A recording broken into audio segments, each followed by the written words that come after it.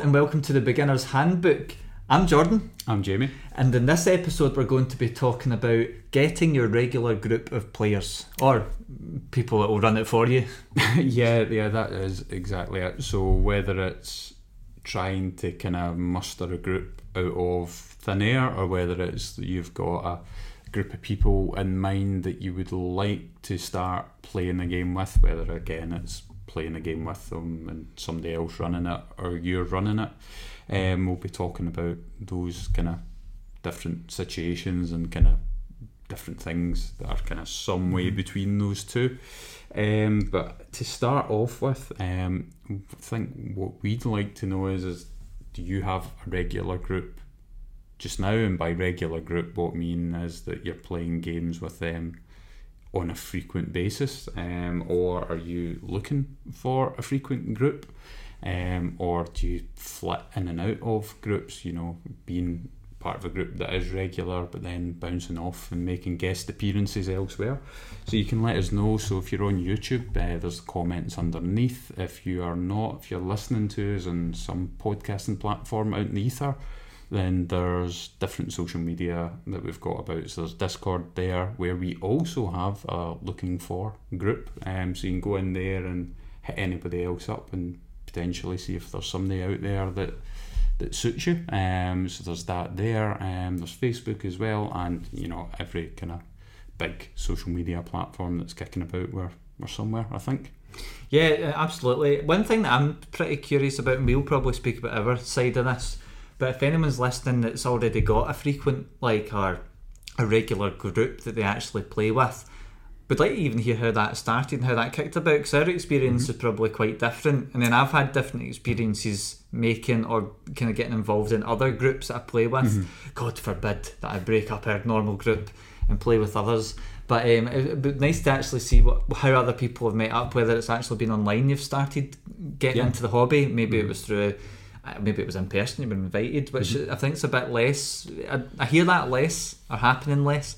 But I suppose it sort of depends on when you've started. If it's been during 2020 to 2022, chances are it has been online because everybody's been stuck at home.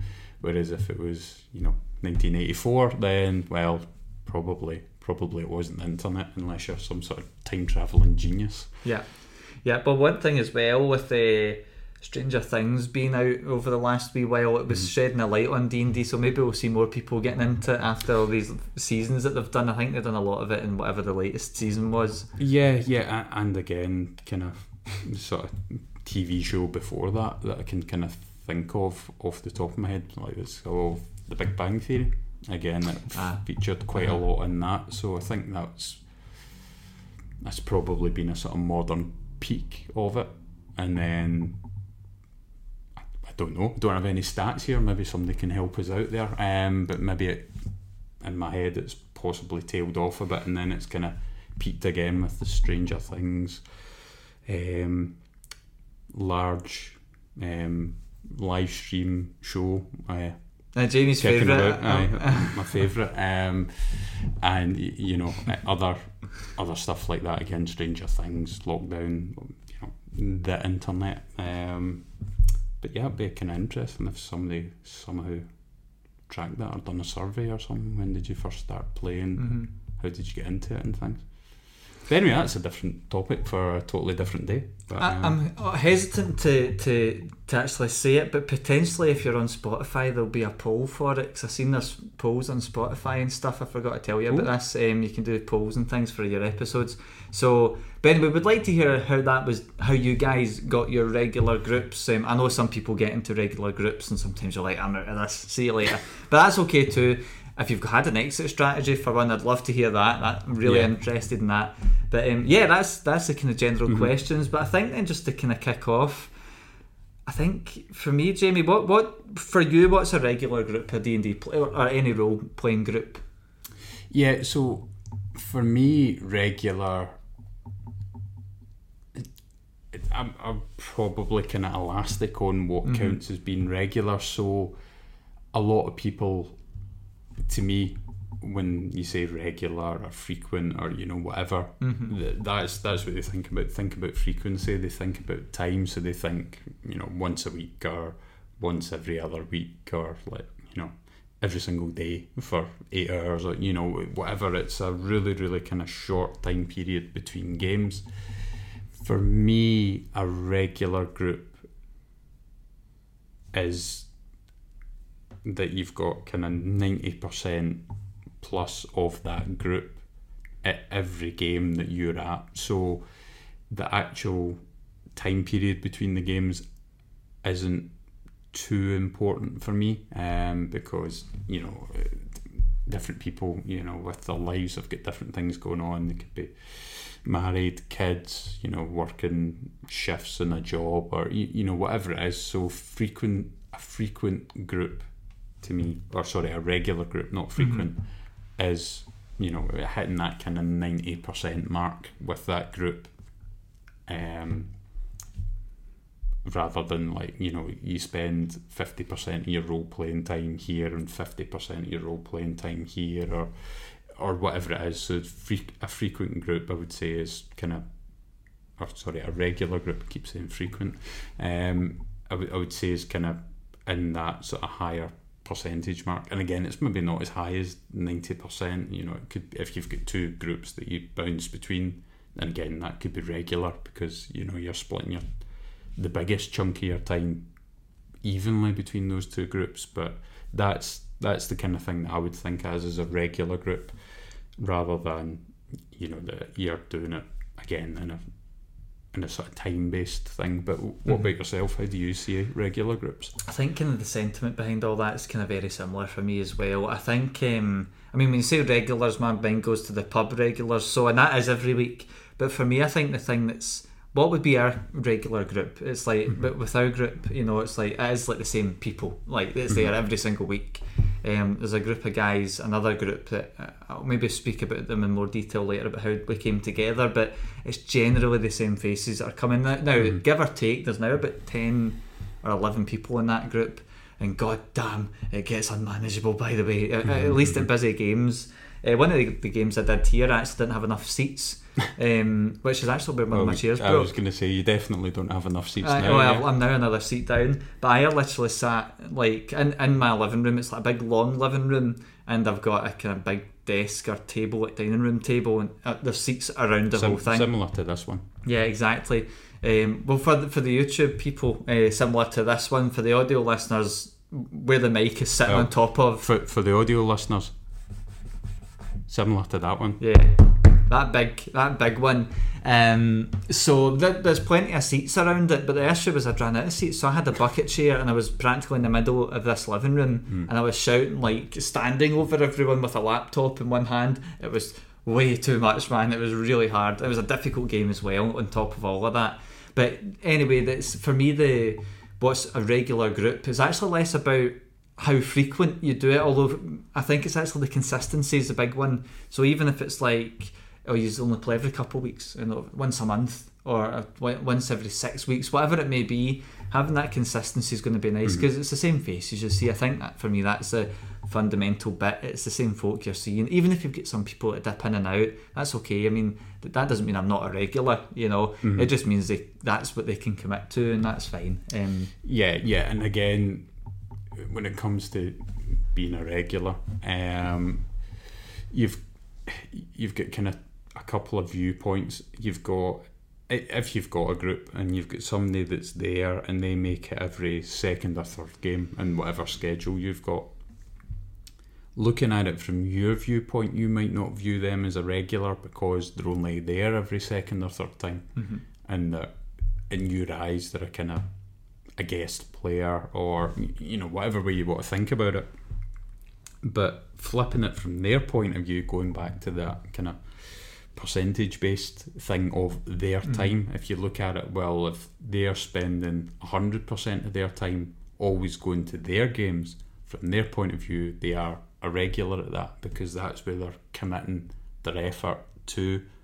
And again, with different people, it might be that you know, with some people that they literally have got a very small amount of time and then they're giving you all their time, and then with other people it might be that there's just not as big a desire there, so that that's why they're kind of in and out of games or whatever. But again, that's the way that I would kind of look at it. Or one of the things I would say to people is remember that, you know, there's two sides to it. There's the group's point of view and the people that are there, and then there's the kind of person who's not necessarily a main member of the group and their point of view as well.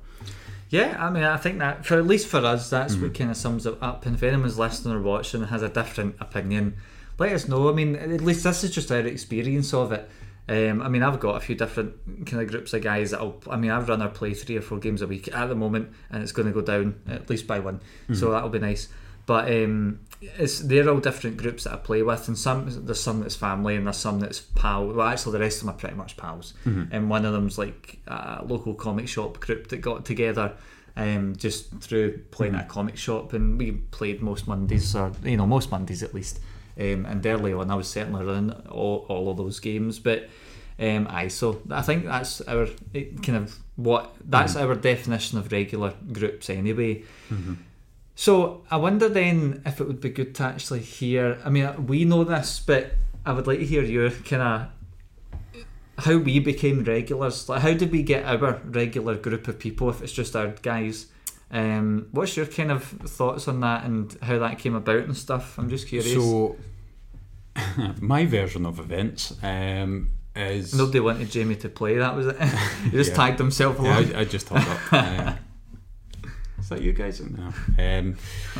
So there are, at the moment, there's basically 4 of us. Although earlier on there was a larger number, and I think we'll circle back to this at some point, probably just when the conversation drifts on a little bit. But basically, one of that group mentioned to everybody else that they'd like to try it out, and that wondered if we would turn up and we'd play and see how it goes.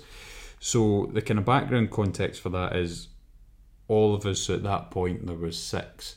So the 6 of us, we had all went to high school together, so we all knew each other, and this was maybe 2 or 3 years after leaving high school. We were all still in touch, albeit that there's only 4 of us that are frequent players, going back to that, and we all decided to try it out. So we done 1 game, and then we done the kind of follow-up game to that. So kind of 2 or 3 games in was that kind of original kind of testing the water sort of campaign.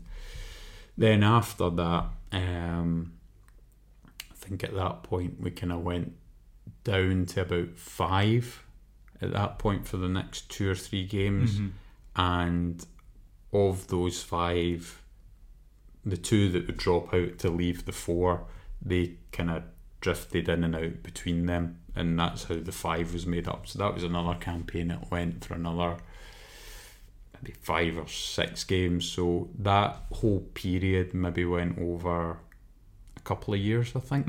I so think that's right.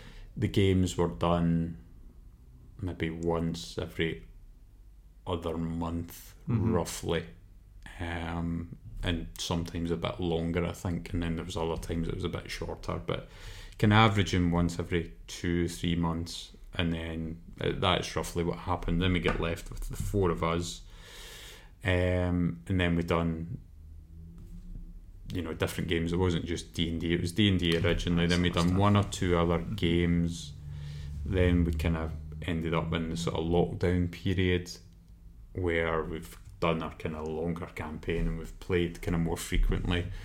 So bar maybe a kind of 1-2 month period in like 2020 and a 1-2 month period in 2021, we've played kind of once a week on average from that point, the 4 of us, and pretty much always the 4 of us being there. Occasionally somebody would drop out for whatever reason, whether it's family stuff or work-related things or whatever, but in general, our kind of our average attendance is probably about 96% or something between the four of us. So that's pretty much our whole sort of history of this particular group to this point just now when we're recording. Yeah, I think probably out of the 4% that we're not kind of notched down has probably been me for that 4%. 3.5% or something. Yeah, it's quite funny. It's certainly something that, was it 2017 or something actually? I thought it was 2019, but that's definitely not right. Well, it was definitely before we started, I'm sure. I can't remember. It's been a long time anyway. We've been playing. I'm thinking it's earlier than that, and I've got 2017 in my head. I don't have anything to base that on. Aye. Other than I'm thinking, well, we left school 2012, and it wasn't initially after that. In fact, when did you end up in Paisley? Aye, that was. When did you first move in? It was a long time ago. Anyway, it was 8 years before 2 years ago. So 2012, probably 2013. Was it for 8 years? So if you say 2013, aye. Maybe 2015. That's so it's vaguely ringing a bell. Yeah, so it's been a while that we've hung out, and really this group came out of literally the guy that we spoke about came in and said, "Oh, do you want to try playing D&D?" Oh yeah. So, sorry, I think the kind of point I was driving at there was that we were a group of friends. One of our friends said, "Would you like to play this?" And then we agreed, and then it went from there. I think that was what I was supposed to say. I mean, one of the things though with it is it's funny because I remember him being quite surprised by it, but then I suppose, but for me it's like you've probably if you've listened to the podcast before you'd know this, but I played like Call of Cthulhu and stuff way before then. Wasn't super avid at it or anything, but I'd played quite a bit of it. Just for quite a long time, just through one of my family members who it turns out loved all that stuff. I used to play D&D when I was a lot younger, but moved towards the dark side of the occult and all of the cosmic stuff. But and the guy actually said, "Does he want to do it?" And we're like, "Yeah." I'm like, "Yeah, I play Call of Cthulhu." He was like, "What? You do?" And then it just became us playing for however long it's been now, a long time. So I pretty much, I would say that's probably that's how I remember it as well. It's very much like, just do you want to do it? And we all just said yeah, because what's the point in not trying it out? You know, that was really our attitude by it. Although I'm sure maybe, no, I didn't have, for me, I remember thinking about D&D and going, it's a bit much. It's a bit too nerdy for me, even though I'd sat and played Call of Cthulhu. But I found D&D was like more complicated and it was fantasy. And I'm not, at least at the time, wasn't really that into fantasy. Not that I didn't like it, just didn't indulge it in a lot of it. The same as sci-fi, other than like the core alien films and stuff, which is like the lo-fi stuff. I hadn't really got my feet in those genres, so, and I like horror, so that's why I was okay with Cthulhu based stuff. But I was happy to try it. Ended up being a dead fun game. We all get the Red Plague or something, I think. Yeah, I can't, might have been my fault. I can't remember, and I think in the previous episode we ended up kind of debating who actually had it. Yeah, I think inconclusive is the answer. Much like I was trying to figure out when we started playing officially. I think every episode as well that we've recorded from the first one, I think we keep shaving a year or two off. Yeah, but then it's also the start of the Big Dwarf campaign, which we've mentioned before, that we can never. I think it was 2019. No, it doesn't matter what year it was. It was 2020. I checked. Definitely 2020 because it was definitely it was during the lockdown. I thought it was the first one that we played during that period, but as it turns out, it wasn't. It wasn't. Maybe the second, third game in. I didn't realise it was as much as that. Games during lockdown, but. In terms of like becoming or like getting a regular group, that's certainly our experience, and like one that I've got is kind of different. There's a group of guys I've been playing with for a year now. It was a year as of today, exactly today. It was the 13th. So a year ago today, we've been running the same campaign. We actually wrapped up the Act 2 of it kind of last week, but we actually got together slightly different. It wasn't like what somebody said, "Do you want to play it?" It was actually one of the guys, I can't remember if we had a conversation around D&D or it came up, I'm sure, and one of them had said, "Oh, we've all wanted to play D&D, or I've wanted to play D&D, but because of my crazy work schedules and like 4 on, 4 off, or whatever it is, 5 on, 5 off, They could never find groups that would actually kind of Accommodate them. It would be like join when you can, but that was as best as they were going to get, and that was like once every 6 weeks or something. So I ended up never kind of doing it. And speaking to one of the other guys individually, it was like he had the same opinion or same feeling, and one of the other guys said I was up for playing it, just never thought about asking folk. So once it kind of came up, I said, well, why don't we try a game?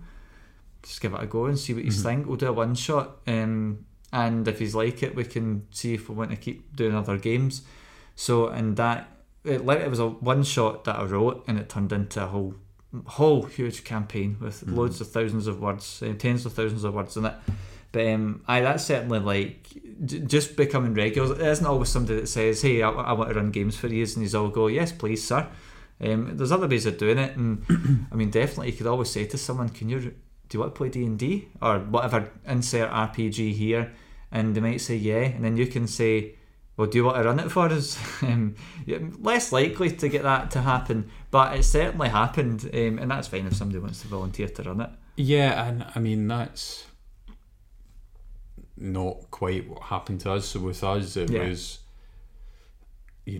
our friends decided that they wanted to do it, and because they wanted to do it, they'd kind of put in the background research. What do we need to do, how do we get about doing it? And then because they'd figured that out, they then turned up to us and went, do you want to play it? So they approached all of us as players rather than as potential DMs, GMs, whatever. So they kind of had their battle plan, and they kind of went with it at that point. And like Jordan's saying, it doesn't necessarily mean that is exactly what you need to do. You could turn around and go, like, if you know that somebody is like a decent storyteller, whether that's they're into poetry or they write poetry, short stories, whatever. If you know that there's any kind of thing like that going about, anything creative going on, then they're a good shout to approach to see if they want to come up with a story to then run as a game.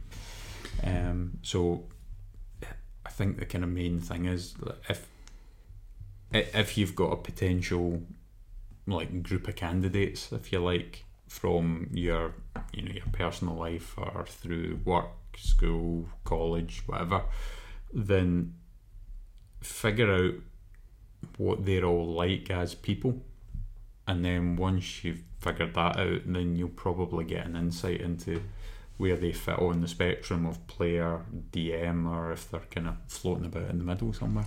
Yeah, it's certainly worth kind of looking at. I think that kind of leads us quite nicely into kind of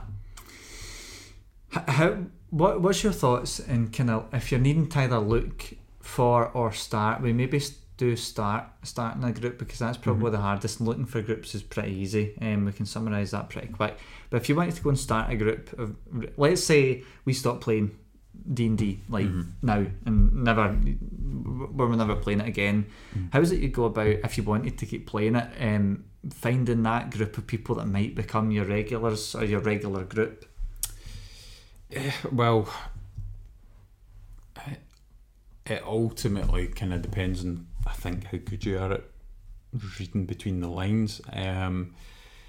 If you're naturally quite good at getting subtext when people are talking, you go, all right, although somebody said that they were fine, you actually kind of pick up that they're a bit ticked off at something or whatever. If you're good at that sort of a thing, naturally your intuition is probably going to be pretty good. So if you're that sort of a person, then probably go with that more than, right, well, I know for a fact that the person that I work with mentioned that they seen the Lord of the Rings once, right, I'll go ask them, right, they kind of bin that side and rely more on that. So top of the tree would be intuition if you're good at that. If you're not so good at that, or you're a bit unsure of yourself in that situation, then at that point figure out, well, what what is each individual person that you're potentially asking like. So again, if you know that somebody naturally is into fantasy type stuff, so whether that's Game of Thrones, Lord of the Rings or whatever, well, they're probably going to be a good D&D candidate. If you know that somebody's really into Star Wars, Star Trek, whatever, well, they're probably a good candidate for something like Stars Without Number. If you know that somebody's into kind of horror type stuff, then they're probably a better candidate for Call of Cthulhu or whatever. So knowing what game you want to try out is going to give you a hand before you start looking for your group of players, because then what you're doing is you're matching the system to the players rather than the player, or sorry, you're, am I saying that the right way around? I've kind of tripped myself. Yeah, matching your players to the system. Yeah, so you're matching the players to the system, not the system to the players. So you know that that's what you want to do. So you know that you've got enthusiasm behind it, or at the very least some curiosity there. So if you can find people that will more than likely want to go down that route, then you're more than likely going to find players which are going to be similar minded to yourself, and it should create a decent atmosphere at the table and so on and so on and so on. Kind of in order of priority, a kind of who to find out and who to ask, depending on what your family situation is like, because again, families can be very, very varied. If you are a competitive family, maybe not the best choice to look at first of all. Monopoly boards getting fired across rooms and all that sort of stuff. So depending on how your family is, they might be a good first kind of option to start looking through. And if you're on the more competitive side, then maybe look out with your family, maybe put them at the bottom of that pile. Next best sort of group to look through is friends. Then sort of next best group from that is friends of friends, if you kind of roughly know who they are. And then at the bottom of that, probably work colleagues or people that you're at school, uni with, whatever. And again, that just all kind of sort of makes sense. You're working from the people that you spend the most time with down to the people that you spend the least time with. Very bottom of the pile is just going out in the street with a big placard and walking up and down until you gather enough people, I suppose. But yeah, and through doing that as well, then hopefully you know your friends pretty well, which means that you, going back to that original point of figuring out what they're like and then getting them to match up with whatever game you want to play. And the kind of, other than getting people that you think are going to like a particular system, which means that they're more likely to say, right, when's the next game, rather than you're looking at their watch the whole time. The sort of next thing down from that is going to be, how they actually are in terms of like to get on with and things.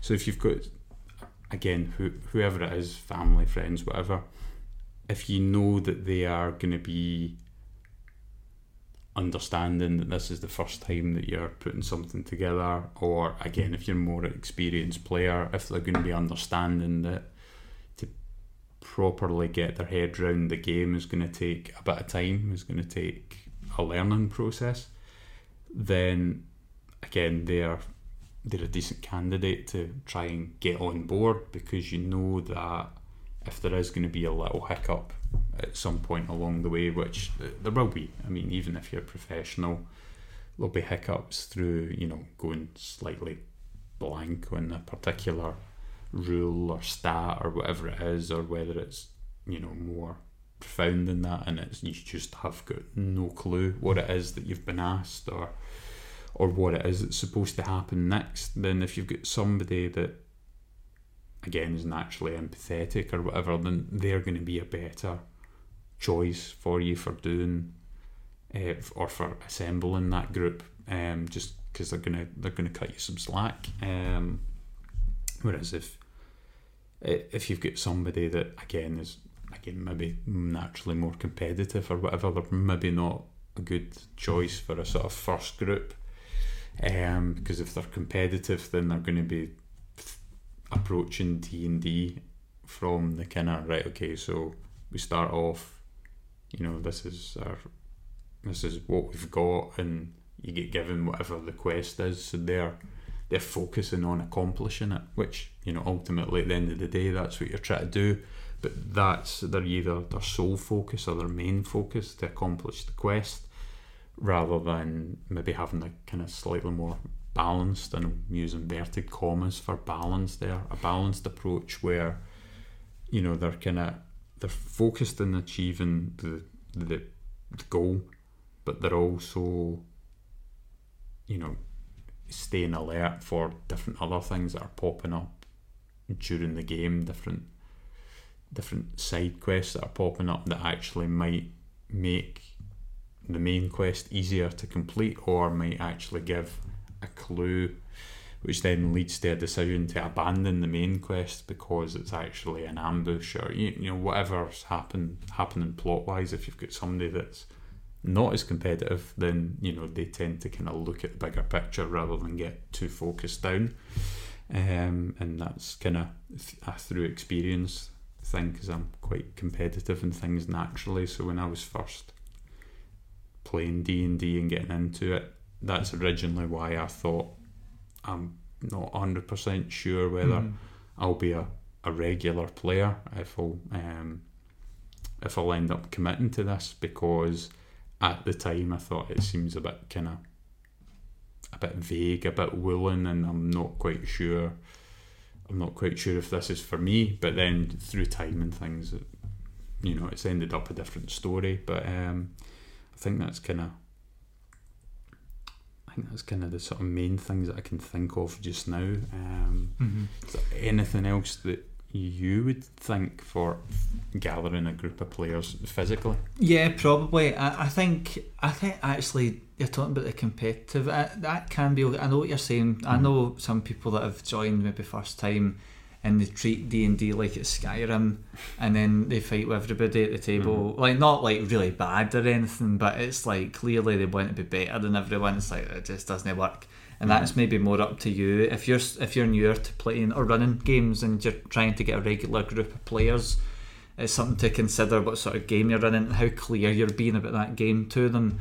But I think actually this is a bit more of a U-turn, not a U-turn, but a kind of sidestep from kind of getting a group of D&D players. But actually, one thing you said that I think is important, because it's not really that hard to find a group, but I mean, it's really about the shotgun blast, the people at least you want to play with, and you just ask them, and maybe don't overstretch yourself, maybe get a handful of folk at most, and just see, because people will dip in and out based on their interests, like what you were saying with yourself. Probably a good starting number is 3 to 4 players. And I probably wouldn't go much higher than that at all, not for the first session of guys. You want to make sure that everyone gets on. That's partly why I've got a couple different groups, because I know these guys don't like these guys because they've met each other before, but I also know, like, if the games that we do, the other guys that I run with, they like to just drink and get smashed, whereas I know our guys would probably really hate that, so there's these different groups for different,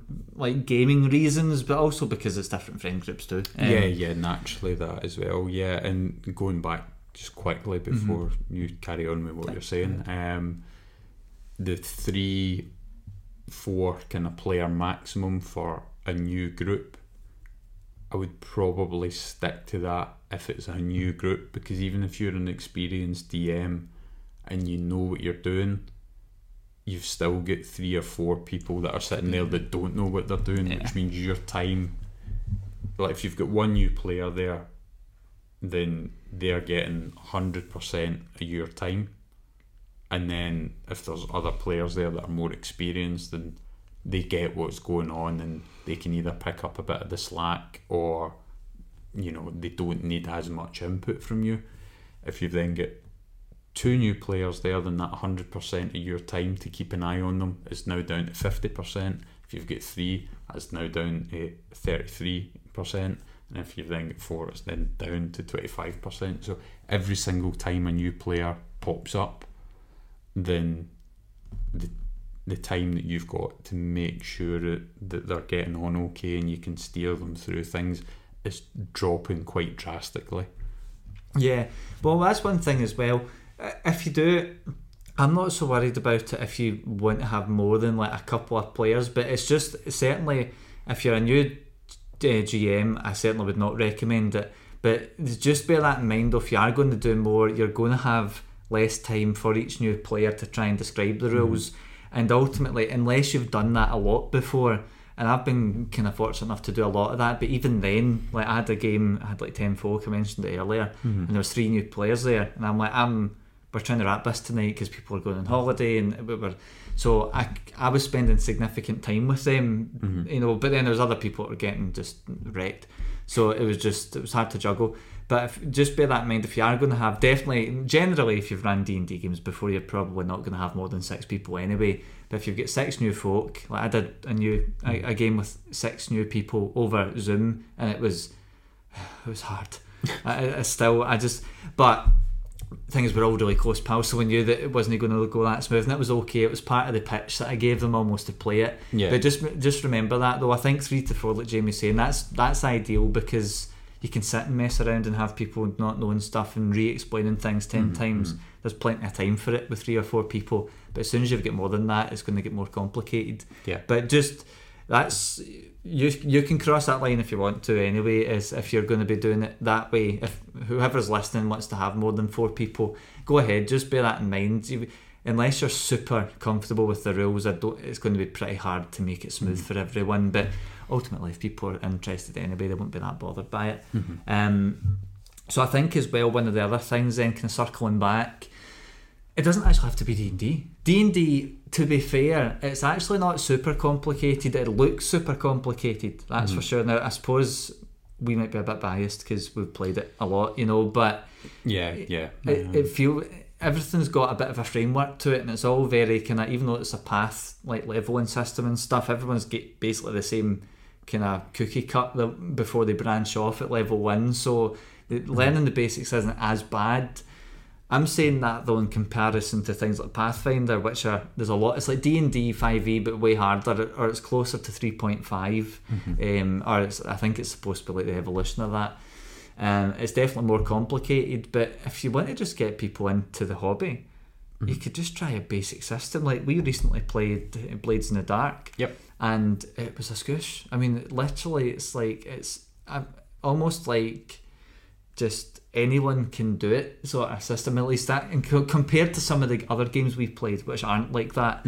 Or recently I played the guys that I've been running the super long campaign with, and we tried the Alien RPG, which is also, it's got things like stress, so it's almost got the Cthulhu sanity thing going on, but it's got really brutal, vicious combat like Stars Without Numbers, but it's like none of the complexity with them, you know. So you could always just try an easier system to get their feet wet into it. If there's a game that maybe suits maybe what they're after, and what you're after too is the person probably going to be running it. It's one thing to consider. If you want a scary game that's in sci-fi, the Alien RPG is literally a scoosh, and it's not that expensive from what I remember, although I might be wrong there, because last time I seen it was on a sale. I got it on a sale.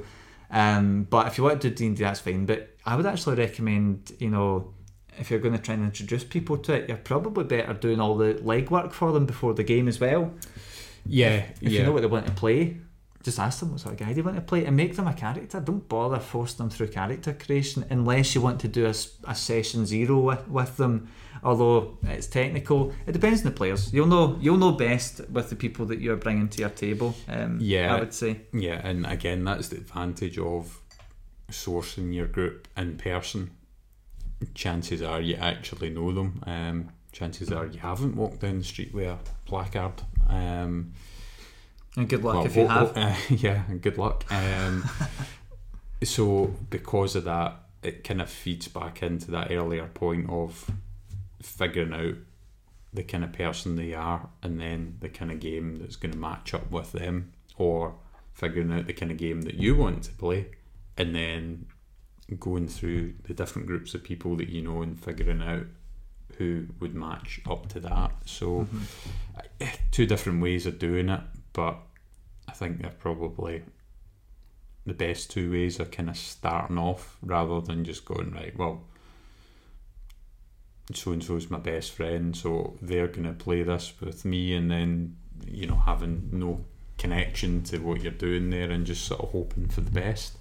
And again, if you match the players in the game as best you can, then you've got a good chance of getting a regular group together. Yeah, I think actually I'll circle back to this in a second, because they're actually getting it or trying to find a regular group as a player is actually a lot easier. And literally, and I think we've maybe covered this in getting started playing, but I'll just reiterate the key points.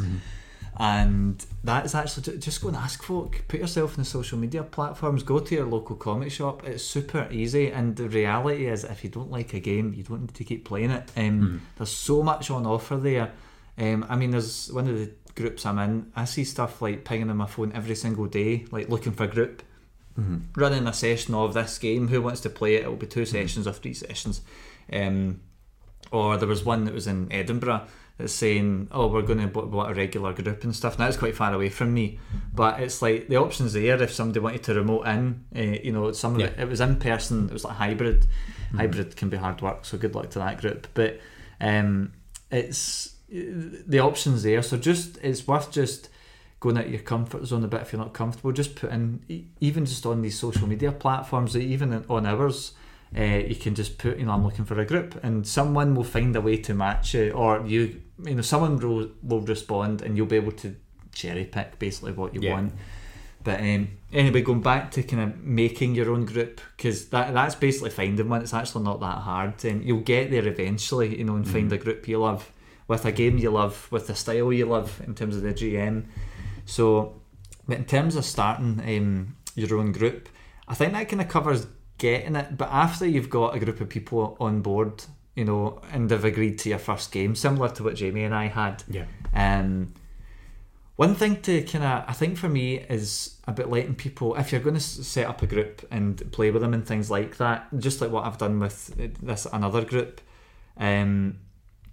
it's okay to have people dipping in and out. You know, you're not going to get, the first people you invite won't be that regular group that you'll have in 6 months down the line, or even longer.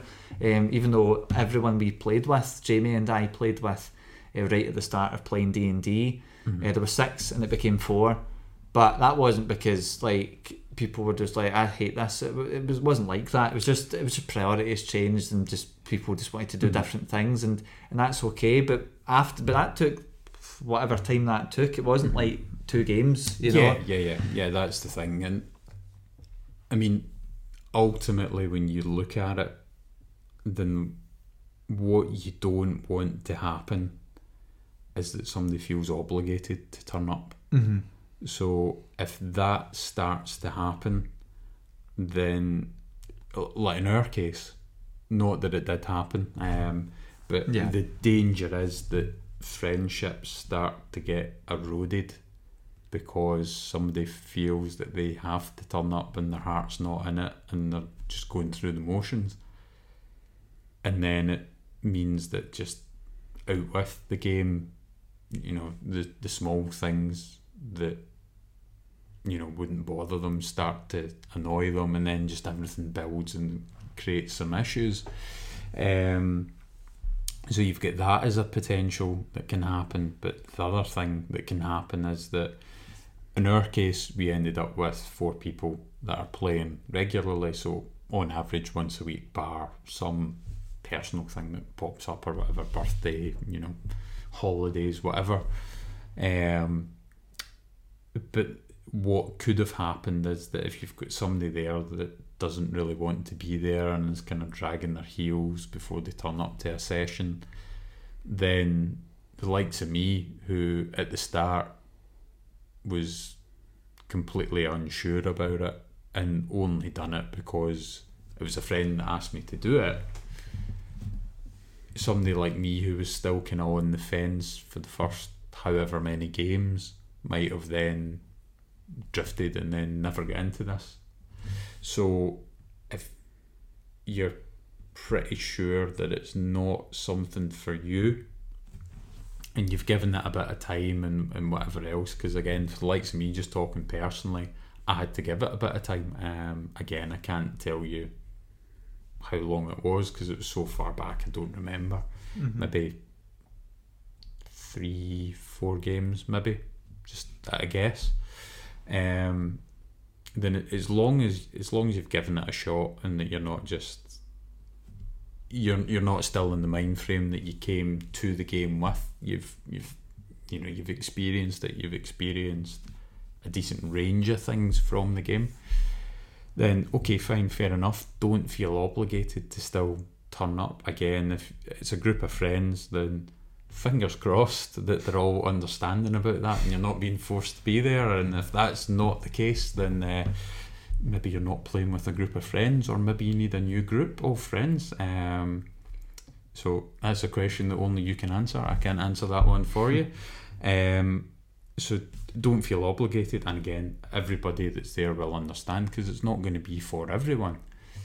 And then on the flip side, if you are the person that's brought the game to the table and you've introduced it to friends, be aware of those different things that can be happening, and don't keep bringing it up. Try be smart, try read between the lines. If they're always washing their hair that night, then that's maybe an indicator that they're not that into it. So, decrease the frequency of the invites and see if they're still picking it up and if they're interested. And if that's still not happening, then there's no pressure on them to still be turning up. Just it's not for them, that's fine.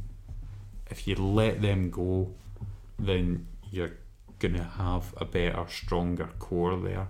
It's like if you've got a plant and one of the flower heads starts dying off on it, if you leave that there, then the plant is trying to send nutrient towards it to keep it alive, but the flowers that are there that are already in bloom, they're then going to start to struggle because that nutrient isn't getting sent towards them. So this now sounds a bit dramatic here. Cut the head off, get rid of it. Cut their heads off is Jamie's message. Yes, if they don't want to play, take revenge on them all.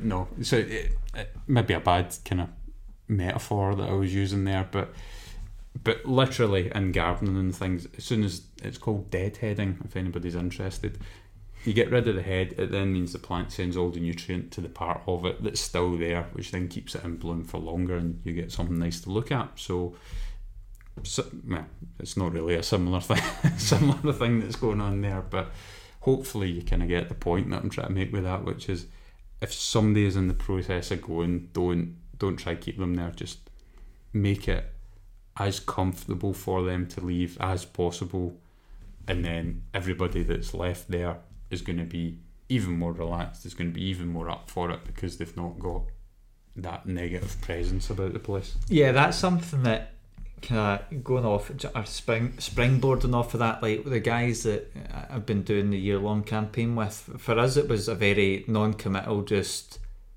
do you want to try a game? Because I knew it's like, I to be honest, there was one person in particular I thought would not be that interested.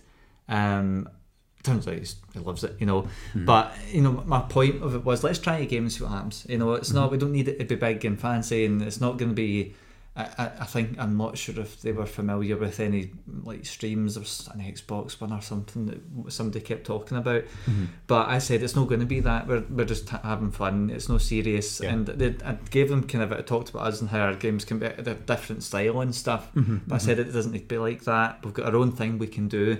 And then cut to maybe like 10 months later, and we've got like other people that have never played before joining. Now some of them weren't that interested, but I just said to the guys, like, even at the big finale we just done, one of the guys was like, he got asked to come, and he said, Jordan, do I need to come tonight? And I was like, no, if you don't want to, it's fine, like do what you want. He said, you can just come. And it was I said, even if you just want to come and watch, that's fine. Yeah. You can just come and get drunk with folk, because that's what pretty much everyone at the table is going to be doing, So just super non-committal. After about 20 minutes, they kind of went, I'll give it a go. And I'd said to them I'd made characters, so I made it as easy as I could for them.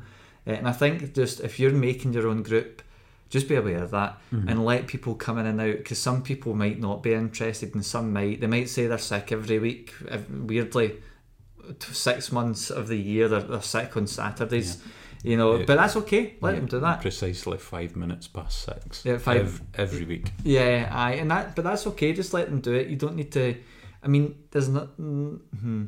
I've had experience before of invites going out in like group chats and stuff. And one thing I would say, especially like, don't harass an individual to come, especially if. Yep. Assuming you're not missing the whole thing of I can't be bothered playing. Yeah. But you can always throw the invite out there, you know, and just leave it open and just get them to come to you if they want to play. Mm-hmm. I've always found that's the best indicator if somebody's interested or not, because you say, let me know if you want to play, and then the day before you just say, just checking in, what's your thoughts, and then they'll just say aye or no, you know, because they might make an excuse up, but that's fine. At least you'll figure it out by that point. Yeah. It's just allow people to kind of pass through the gaps if they don't want, if they're not showing a clear indicator that they want to keep playing. There's certainly somebody I'd ran recently with, and I'm like, this guy doesn't play any games. He's never played a role playing game. Doesn't even touch a PC other than like his work or a PlayStation or Xbox or anything. Doesn't even play mobile games. I'm like, he is not going to want to play this. There's no way he's going to want to play this, especially not after the really hard game they played.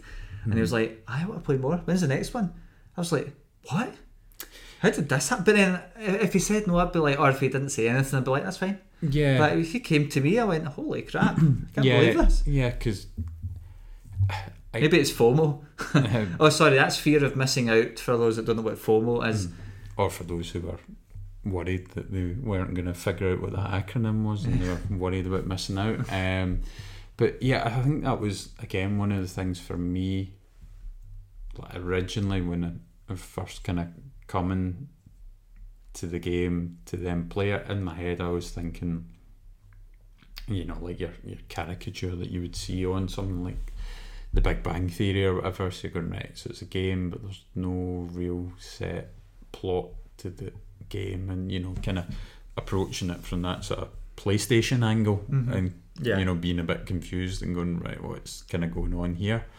But then the likes of him as well, the fact that he's not into PC games, mobile games, PlayStation, you know, whatever, and that you're going, right, well, he's probably not going to be into this, you know, because it's a kind of not your standard way of playing a game. But one of the first things that I kind of clicked with it is I went, right, playing D&D is kind of like turning up to one of those murder mystery weekends where, you know, there's somebody and they're talking to you one minute, somebody turns a light out and then they're lying in the ground and, oh no, they've been murdered, you know, or whatever it happens to be. And then you've got that group of people going about trying to solve whatever, you know, fake murder or whatever's happened. When I kind of seen the sort of similarities between the two, I went, right, okay, I'm kind of getting this a bit more now. So for the likes of him, it might be more of the puzzle element, more of the challenge element, more of the figuring out part of it, rather than the game element of it. Certainly the drinking element was a factor for the guy, I know that's for sure. And then but when we played Alien, and the guy's like, my two favourite films are Alien and Aliens. I went, perfect, this guy is going to love this. It's bloody, there's aliens, there's guts, there's fear, and it was good. So, but ultimately, if I came in super strong with that guy, or if I made it sound like he had to commit to games because he was joining this one game, now it was a big game, but you know, this is a new guy, and I did put as much time as I could, even though it was very busy, to kind of help him with the rules and stuff and encouraging role play. And he cracked out some awesome role play and stuff. I was like, I did not expect this. Now maybe it was because he was drunk, but it doesn't matter. He still enjoyed it and he still remembers it. So I think for me that's important. Just allow for pass-throughs.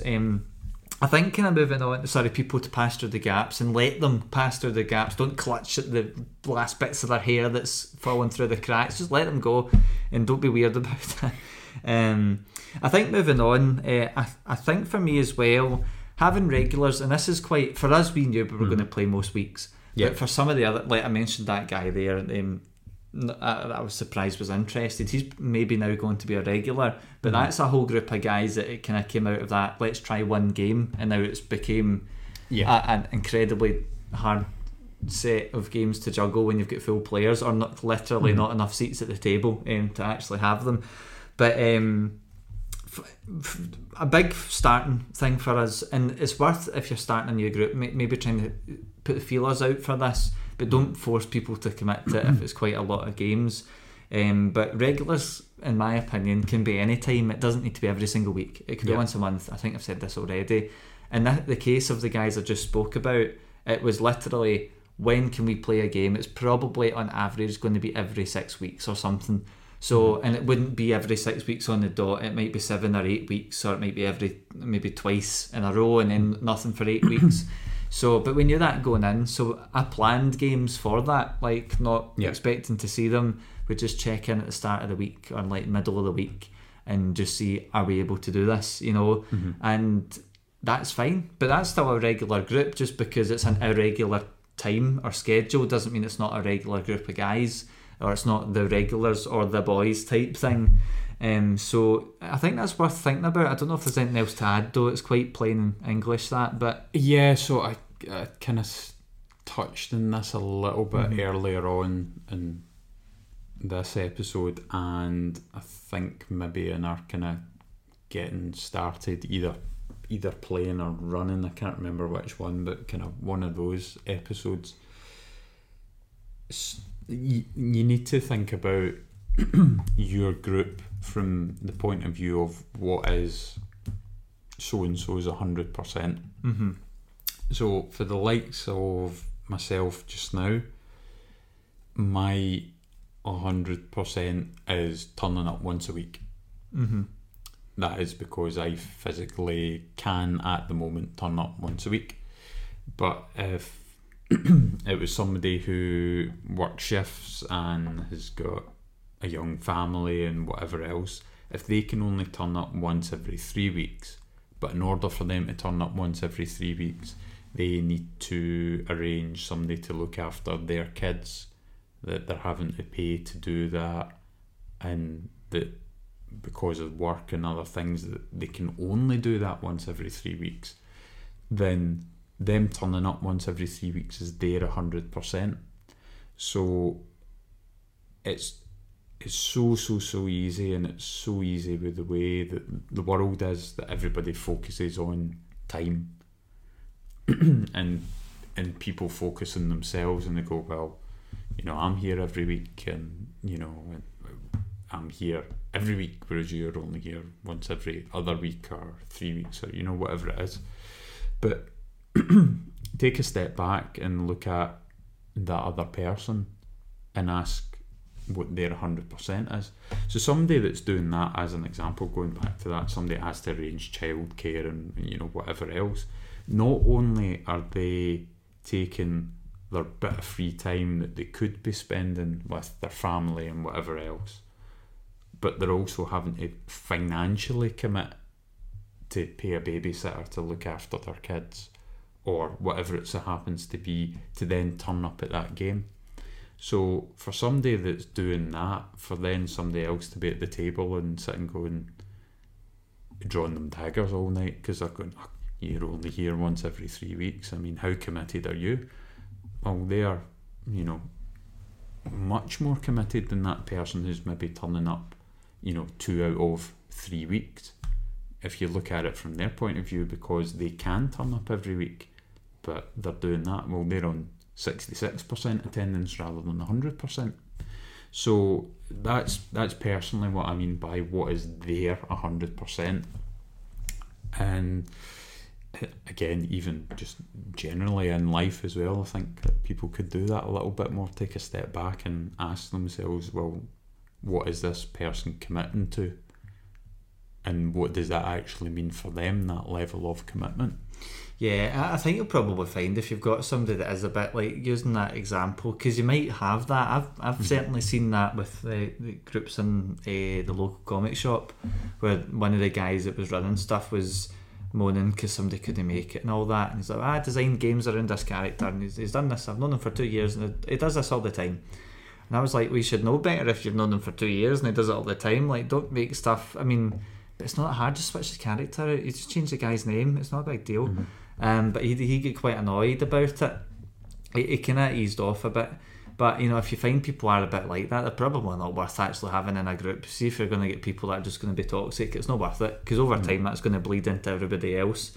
Like you're saying earlier, where it's, if you have somebody that doesn't want to play, or they come in and they're all super obstructive, or cause havoc every game, or argue with people at the table. I've seen that before, and I've just had to be like, you zip it kind of thing. I've had to kind of really put my foot down a few times with certain characters. But those sort of folk, you need to be careful with them. And like, one thing I would almost encourage them to do is slip through the cracks if that happens, because I've had people blasted at tables because they couldn't handle their drink, and then they fell asleep, and it's like, okay. But I've had people argue at tables as well, and I've had to just tell them to zip it and get people out, because it's made others at the table uncomfortable. But now some of them have been with and not with regular groups of players that we've had too.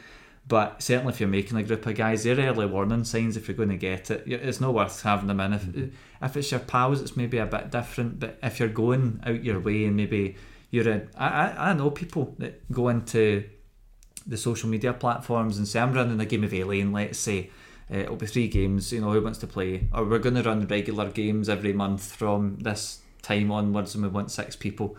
You will see that, and if you do something like that, then it'll be a bit harder to figure out if that person's going to be a regular worth keeping.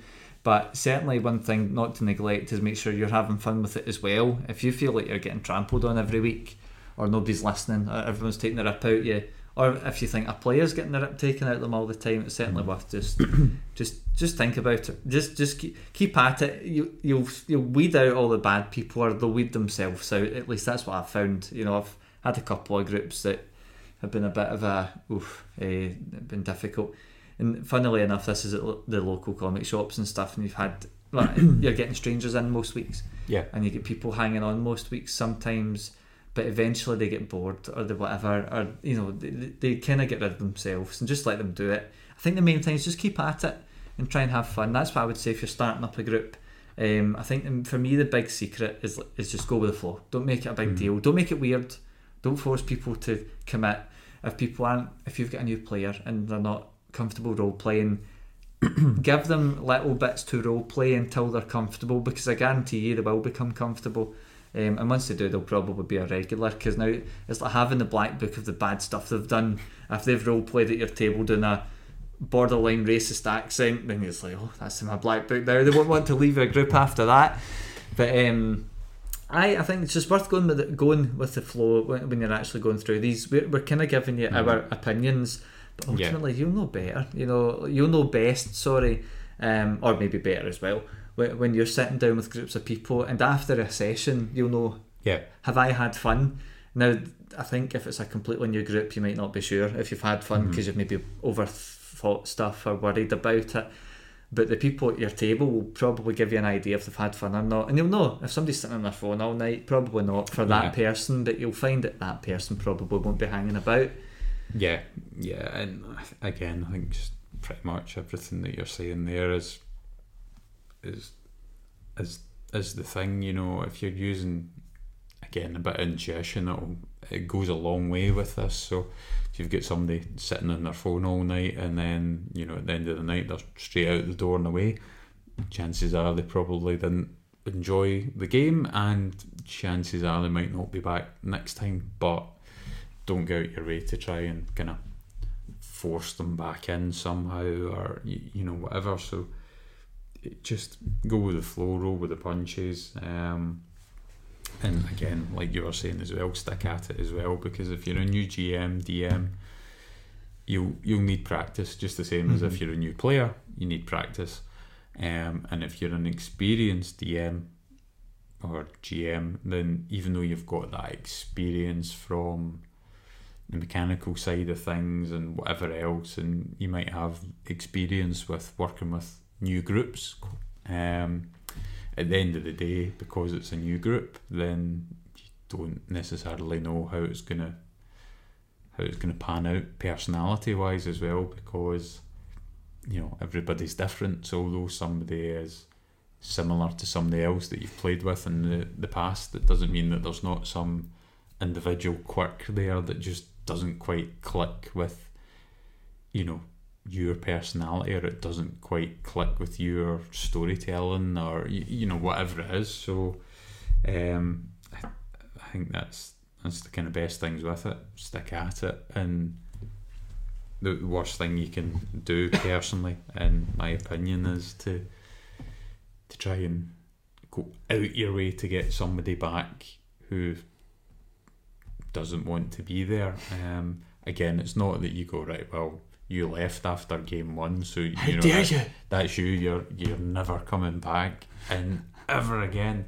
You know, that's not the case. You know, always leave the door open for them, and don't try and hold it shut when they leave. I think that's the best thing for it. That's something I've not really kind of written anything for, and that's the whole thing. Like, there's certainly people that in the bigger group that I've been running for, there's certainly people that won't be regulars, but that doesn't mean they're not welcome to come back and play.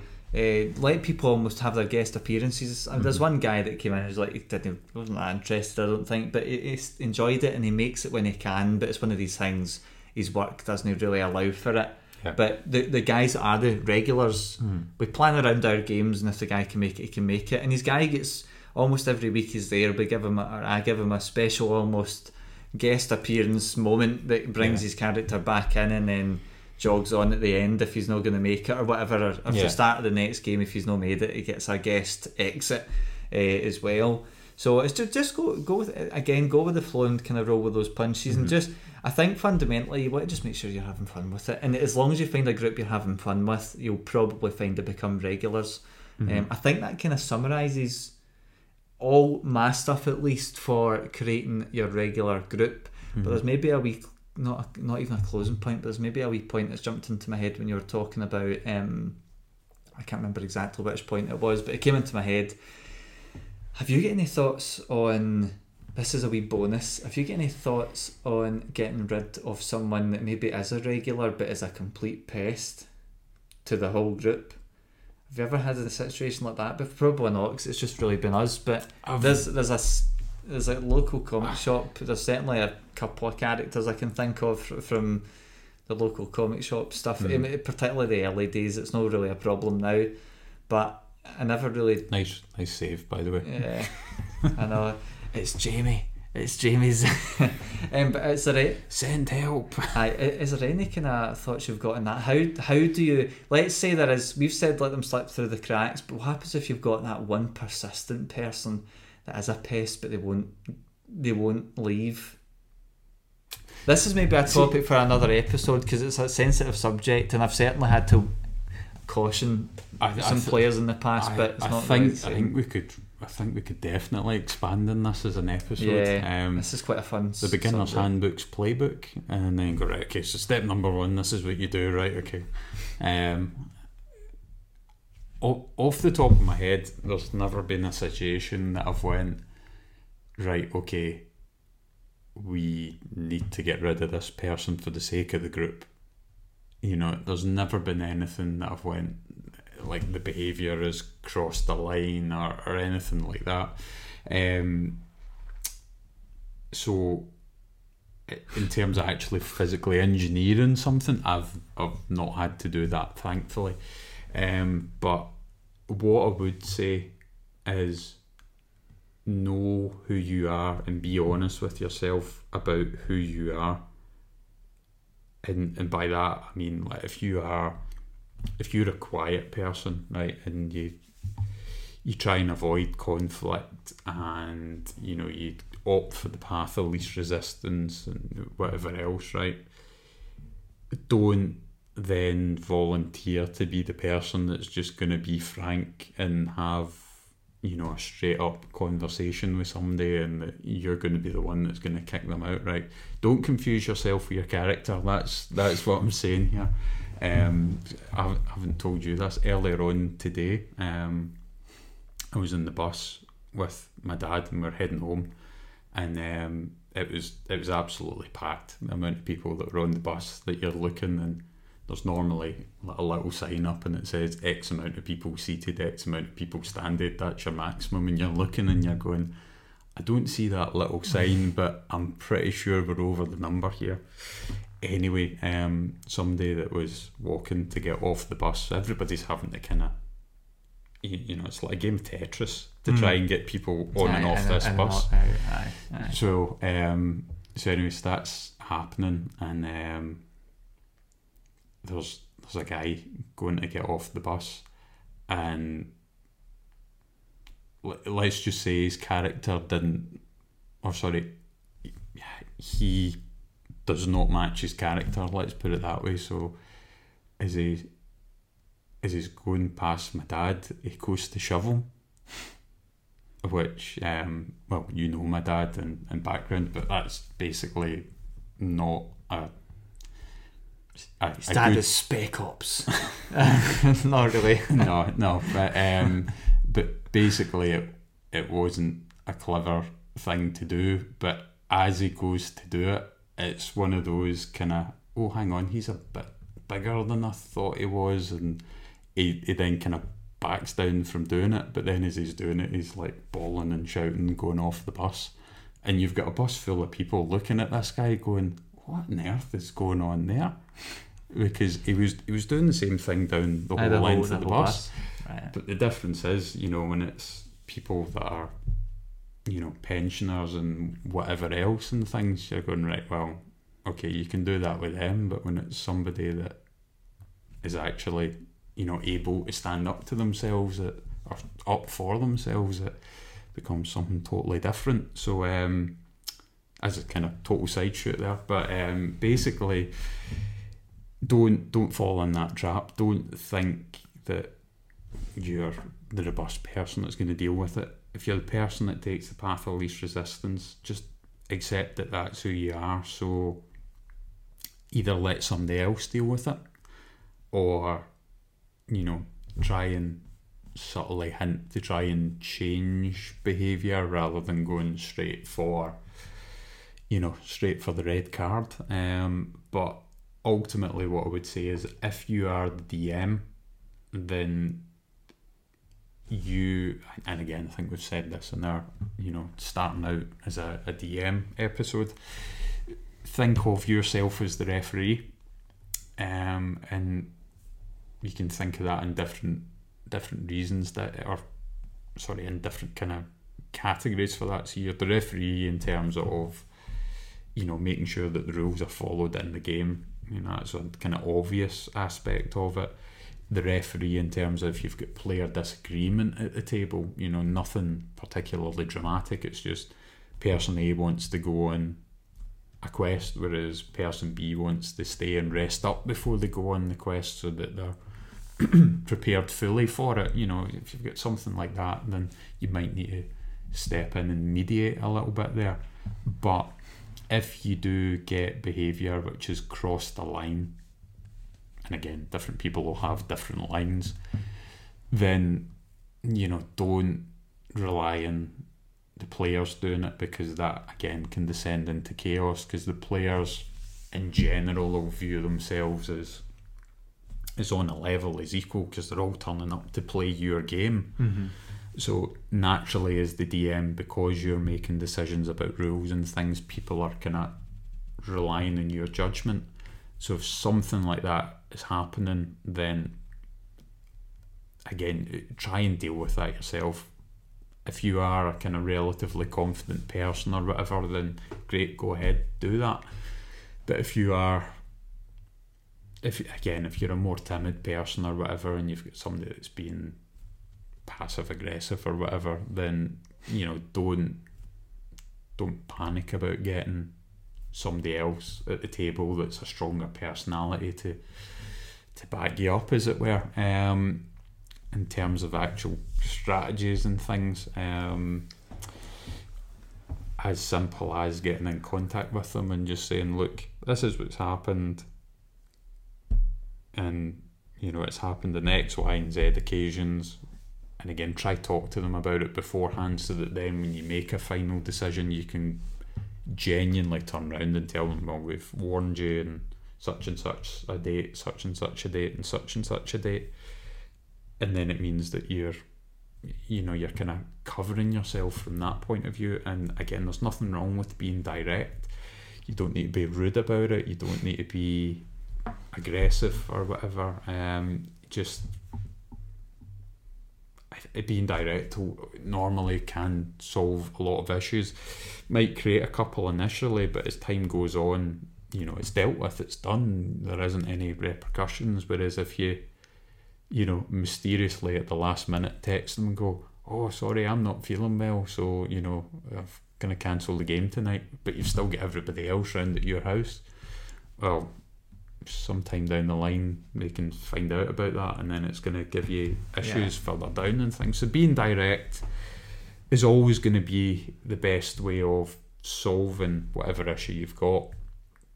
And again, it's part practice as well, because sometimes people, when they try and be direct, they're blunt, and there's a difference between being direct and blunt. Turning around and going, I don't like the t-shirt that you're wearing. That's direct, that's saying it. But turning around and going, my God, that t-shirt that you're wearing makes you look like a homeless clown. You can okay, leave. you've still get out of my house.